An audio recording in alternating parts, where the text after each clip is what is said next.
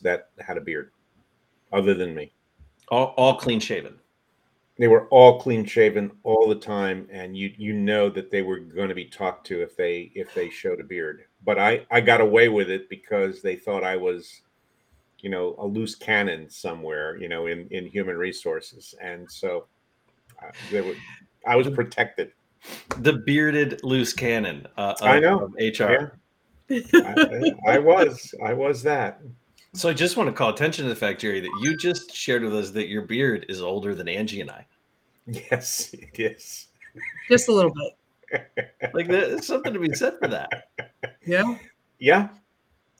That's great. It's true. Oh my God, I love that. All right, well, I guess let's get started. Sure. Okay. Let's do it. Welcome to the CXR channel, our premier podcast for talent acquisition and talent management. Listen in as the CXR community discusses a wide range of topics focused on attracting, engaging, and retaining the best talent. We're glad you're here.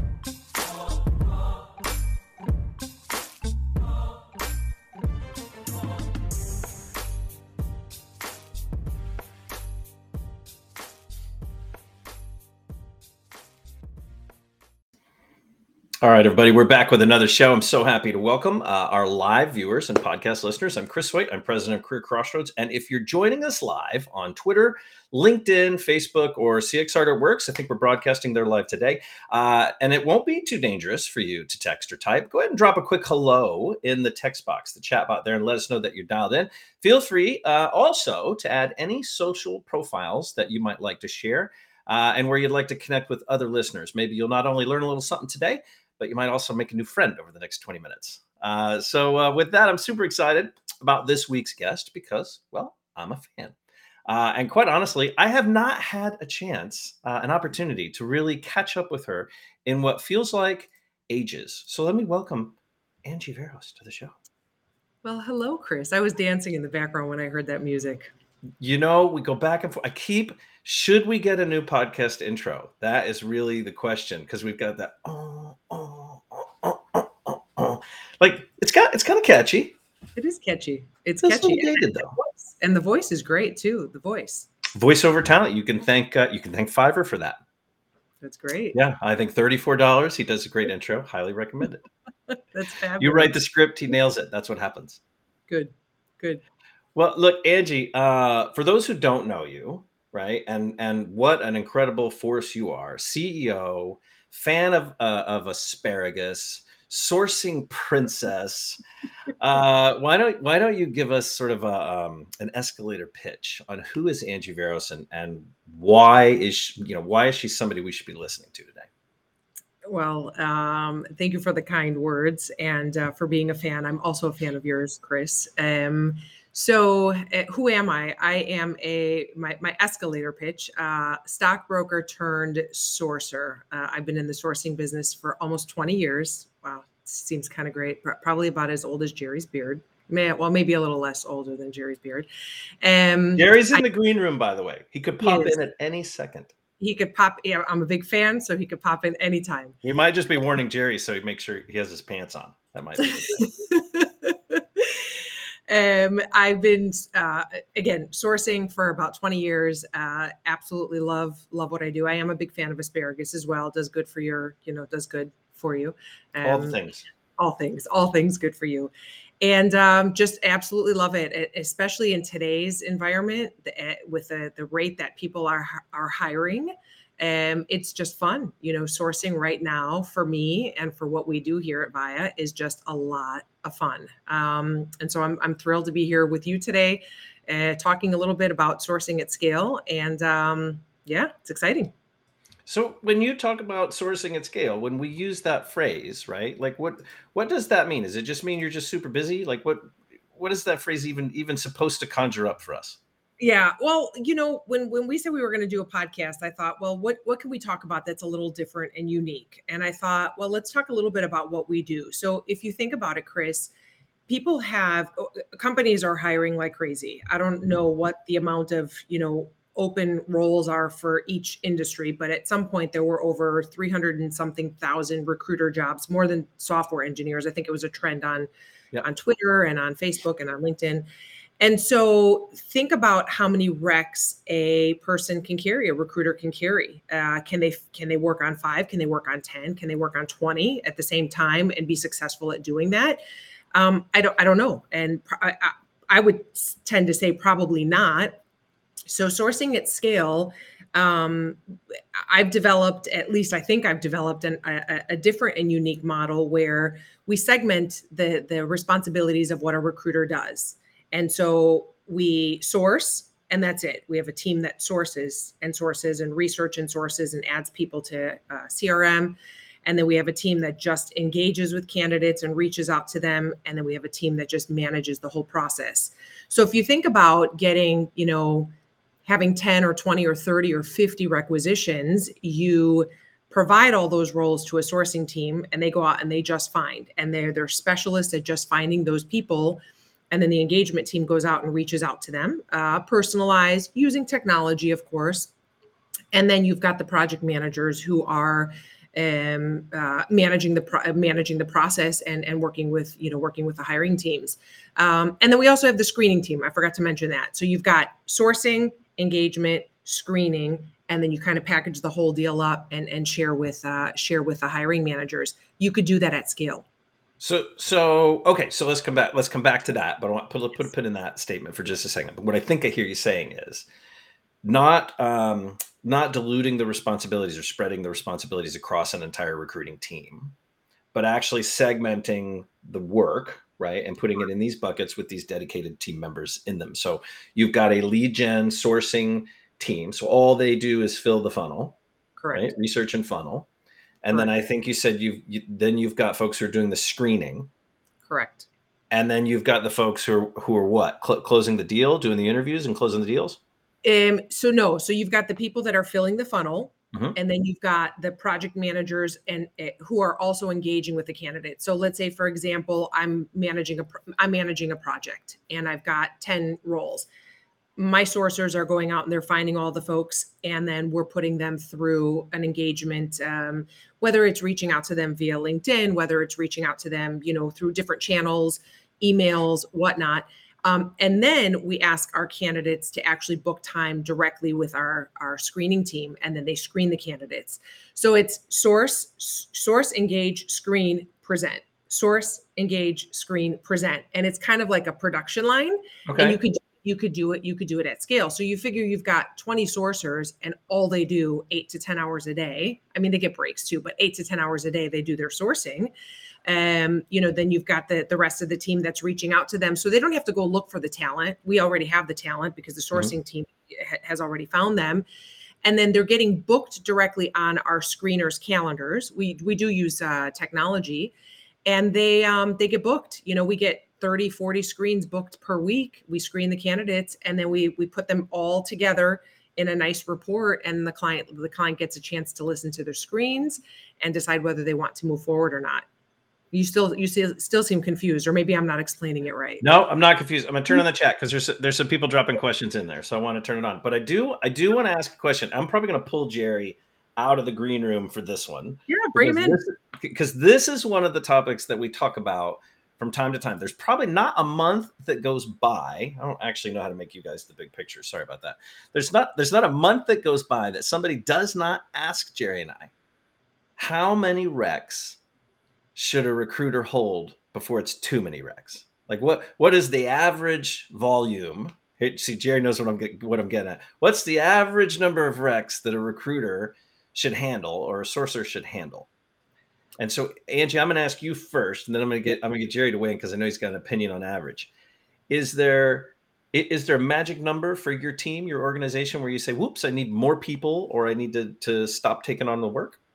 Yeah, no, absolutely. So I don't know what the perfect number is for one recruiter to manage a certain amount of recs full life cycle. I don't know, and I really think it depends on the seniority or the experience that the recruiter has. I mean, I know, for example, I can manage 10, I have no problem, but someone else can manage 20, someone else could manage 5.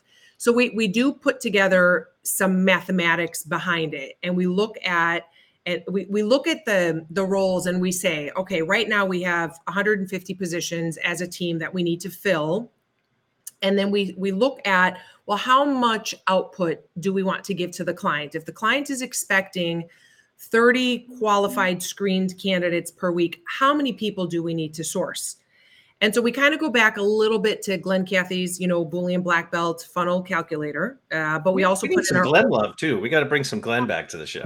Yes, Glenn is fabulous. I just talked to him last week.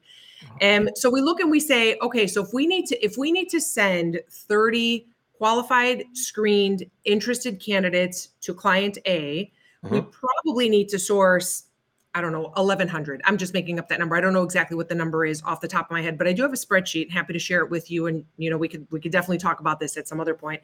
But there's a mathematical number, a percentage of how many candidates we anticipate to come back to us as interested. And then of those interested candidates, will some of them book a time to talk to us? Some will drop off. Sometimes our calendars will get full. We also look at that percentage of how many people will come through. And so based on the math, then we determine how many profiles generally do our sourcers source per hour. And then we decide how much work we can take on. Because if we know that we source, let's say 12, 15, 18 profiles per hour on average, and our response rates are 5, 10, 30, 80%, it really will vary on the industry and then on the type of role. We look at it client by client, industry by industry, role by role, depending on the niche. And then we determine what the outputs are. So does that kind of help? Does that answer a little bit of the question? Well, it does, Jerry. So now for you, I want you to weigh in, Jerry, on the idea of how that gets calculated, that average. Oh, wait, Jerry, can't hear you. Or is it just me? He's doing interpretive dance. He's going to have to do the interpretive dance.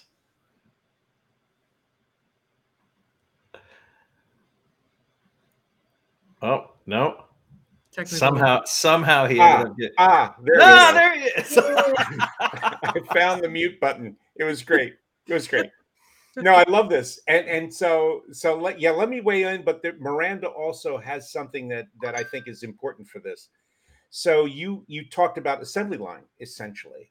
And if you think about it, because if you go back to when they, made cars, and some team made one car at a time, the entire car, they couldn't really scale until Ford figured out how to create an assembly line and use math to really understand what it costs for each piece to be done if you could focus in on it.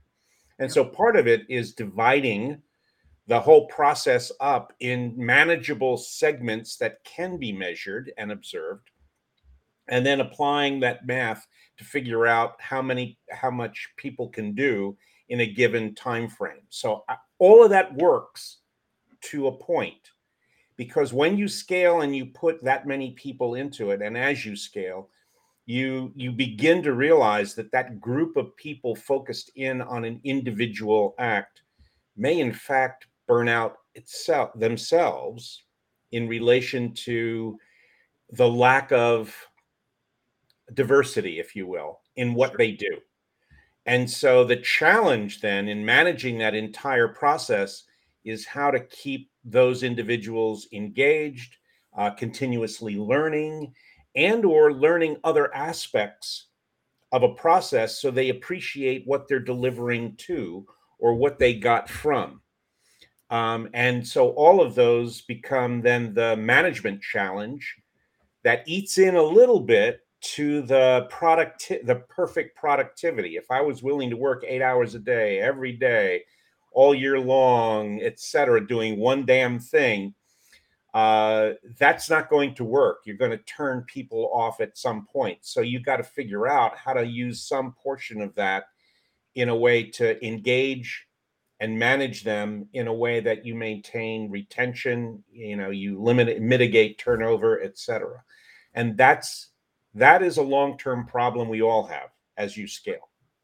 No, absolutely. And so to solve that problem, you're right. I mean, me personally, if I could sit and source 8 hours a day, I would. I love to source. I love to dig. If I have 84 open tabs and some music on in the background, no interruptions, I love to source, right? Some others may not. So that's why we have cross-functional teams. And we also segment our teams to particular clients, because you're right. You're not going to want to, someone's not going to want to sit on the phone and screen people day after day after day, right? So they join the project teams so that they can learn a little bit more from there. We do have training. We have all different areas. We invited one of our newer gals that joined us, who's on the screening team, to join one of our sourcing jams. So once a week, we have a sourcing jam where all of our sourcers get together, and we do play some music in the background. And someone requested Justin Bieber the other day. We have I know we have. Was it that song where he sings about Doritos? I don't know what song it was. I think that's the great learning. It's constantly innovating in terms of being able to say, did I segment these processes in a way that they can be done at scale? And then how much do I invest in keeping people engaged around what they're doing at this particular juncture, but also, in incorporating the learning and incorporating all the other things that make them want to be there. It may be for some people, the social opportunities to build relationships with people at work, and others just want to be in a dark room where they can do what they do, forever, and don't bother me, God damn it. It's that kind of thing that I think makes, building a business like what you're doing, not only challenging, but interesting. And obviously you've gotten away from doing that individually because you start to enjoy the managing of this process. Yeah. Sorry, Chris, you're going to say something. Yeah. I got stuck in that, when he's got no internet connection face, like, whoop. And then nobody's sure. No, I was just going to ask. So Angie, how big did the organization get, right? If I had talent that you've put together before you really start looking at, to Jerry's point, like about the engagement and the growth of your own people, while you're trying to balance that with the requirements of your customers? Like, at what point, how often do you dip in to say they're at capacity, it's time to add more resources, or it's time to sort of dial down some of the expectations or deliverables? Yeah, no, that's a really good question. So right now we are a team of 35. We started looking at this type of a model actually from the very beginning, because we just thought it would just be easier. I don't want to say easier. It would just allow us to scale. And I've always wanted us to grow. So we look at it regularly, Chris and Jerry. We look at what we have as far as our resources and capacity every day. There is a financial and an operational professional that we hired who works closely with us on taking a look to see how much capacity we have and can we take on new projects. We also offer where sometimes some clients don't want us to screen candidates, and they want us to just find candidates for them and make sure that they're interested, and then pass them along, and then they'll do the sell on their side, and then they'll walk their candidates through their process. So we do offer it at that point. Sometimes we push for that when we know we're not at capacity, or when we know we're at capacity, or we're just about to get to capacity. And then we're hiring. We're hiring. We onboarded, I think, 6 new people in the last week. We'll onboard 6 more if we have. We'll onboard 12 more if we have. There's a big demand for what we're doing.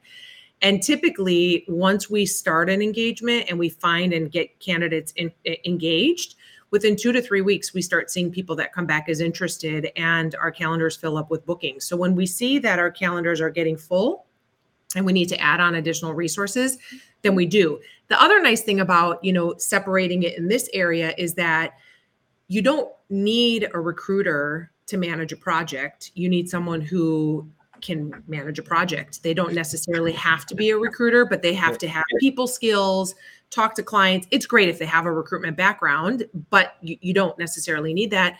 And then from a screening perspective, we don't need recruiters to screen. Any business professional, call center, anybody who's got some kind of business acumen. One of our top gals who's been screening with us for the last 3 years was stay-at-home mom for a couple of years and wanted to get back into the work environment. And she gets on, she talks to candidates and they absolutely love her. So that's how we see that it does move that way and scale. But again, the mathematical piece is quite interesting. It is really interesting, and the numbers have to be correct. If they're not correct, then you're going to fail. Yeah, your host. Yeah. Well, Exactly. I want to call back out the question. So Miranda Thomas had a question who came in, and I think what she's asking is, what has the experience with job satisfaction or retention been when someone's job is just lead gen or just screening all day? That satisfaction piece. Yeah. So here at VIA, we're a step up culture. If you don't want to just screen all day long or source all day long, raise your hand and let us know what you want to do. Do you want to help with something else? Great. Do you want to manage a project? Great. We've had people that have joined us as sourcers who've learned the sourcing, who've wanted to engage more with candidates, who then screen, who wanted to engage with clients, who then talk to clients, who wanted to move into other different capacities, lead some of the teams that we have. So you're going to get bored, Miranda, and to Jerry's point too about, if you're doing that all day long. Some people do like that. Some people like to source all day. Some people like to screen all day, but there are other aspects of the job. You're not just sourcing all day long. You have meetings. We've got, our company meetings, we've got game nights, we've got other things that we do to collaborate as a team. And the moment, I tell my team, the moment that you get bored or you want to do more, raise your hand, step up. You want to take something else on? Let's do it. Because if you don't want to be screening all day long, I personally can't. I can't screen all day long. I just can't. I could source all day long, but someone else likes to screen all day long. The other thing too about screening is you manage your own schedule. We're a global company. I think we're in 12 different countries. So you manage your own schedule and you say, I've got availability every day from 12 until 2 and 5 until 6. Great. If someone pops a screen on my calendar, I'll take it. But the other time I'll go walk my dog, play with my kids, do whatever I want. Right. So flexibility and just let us know what you want to do and we'll do it. Well, and I think that plays nicely in corporate if you've got that freedom also, right? To be able to let people, raise their hand and lean in and talk about that satisfaction. Absolutely. Absolutely. With 12 countries, you Which must have to, you must have, no, what occurs to me is the class of worker then probably ranges from freelance to full-time to something else in relation to that. So you have to deal with all of the different ways to deal with privacy, deal with paying them, deal with whatever. What resources do you use to kind of put that all together? Yeah, so we hired a CFO, COO, and he joined us, who is fabulous. His name is Stephen. If he's listening, I'm not sure if he's listening, but he's our mathematical whiz. And he takes care of all of that. So we use a couple of different tools. Now that you mentioned how to deal with all of that, shameless plug, we do use a platform called Deel, DEEL. And that takes care of all of our compliance, all of our documentation, all of our payroll. It all gets handled there. But you're right. It is, when you're working with 12 different countries, you're paying people in US dollars, you're paying people in euros, you're paying people in rupees, in forint, all different types of currencies. But that's why we have Stephen. I did it in the very beginning when there was me and 3 other people. But after that, it got a little complicated. So yeah, you bring on a professional to do all of that for you. Cool. Yeah. Well, it's definitely a good move. Well, look, Angie, let me ask you one thing. Obviously, look, you volunteered to send the spreadsheet over. So we're going to make sure that we badger you to get a hold of that after this, and we'll share that. What spreadsheet? With all your calculations and all your leads, all of the leads that you have generated in the last 6 months. Sure. And in return, what are you going to send me, Chris? We're going to do a new graphic overlay for you. It's going to be beautiful. You're going to love it. But so take us away with one piece of advice you'd give to somebody, whether they're in an agency, right, a boutique or big time, or their enterprise, about sourcing to scale. What would be one little nugget of wisdom you'd have them walk away with? Yeah, I just think, that at the rate that our economy is growing and the need for hiring so many people, you just have to be creative. Think a little bit outside the box. You don't have to do the traditional, I own my own desk and I source full life cycle. And you can, right? It works.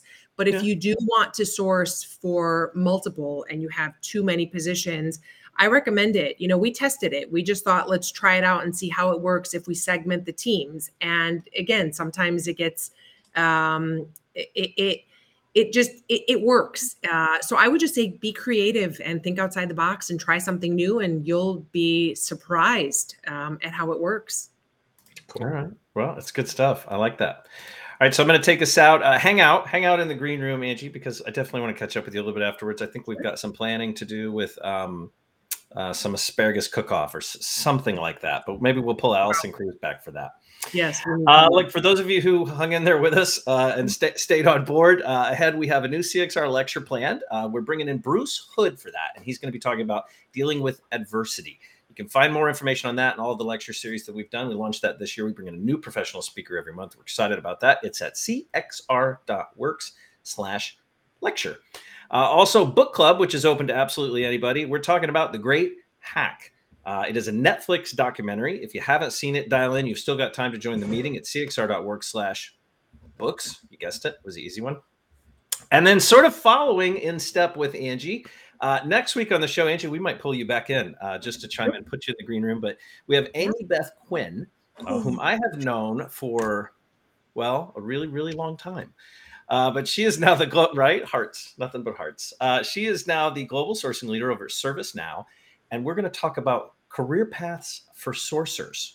Are they supposed to be recruiters after they're sourcers? Where do they go? Where should they not go? So she's going to bring in a methodology that they've been playing with. They shared that on our sourcing meeting last week, and it was just a big hit. So we thought it deserved a little attention. You can watch that. You can hang out with us at cxr.works/podcast next time. Angie, thank you so much for being on the show. Jerry, thanks for jumping out of the green room. Thank you for having me. All right, everybody.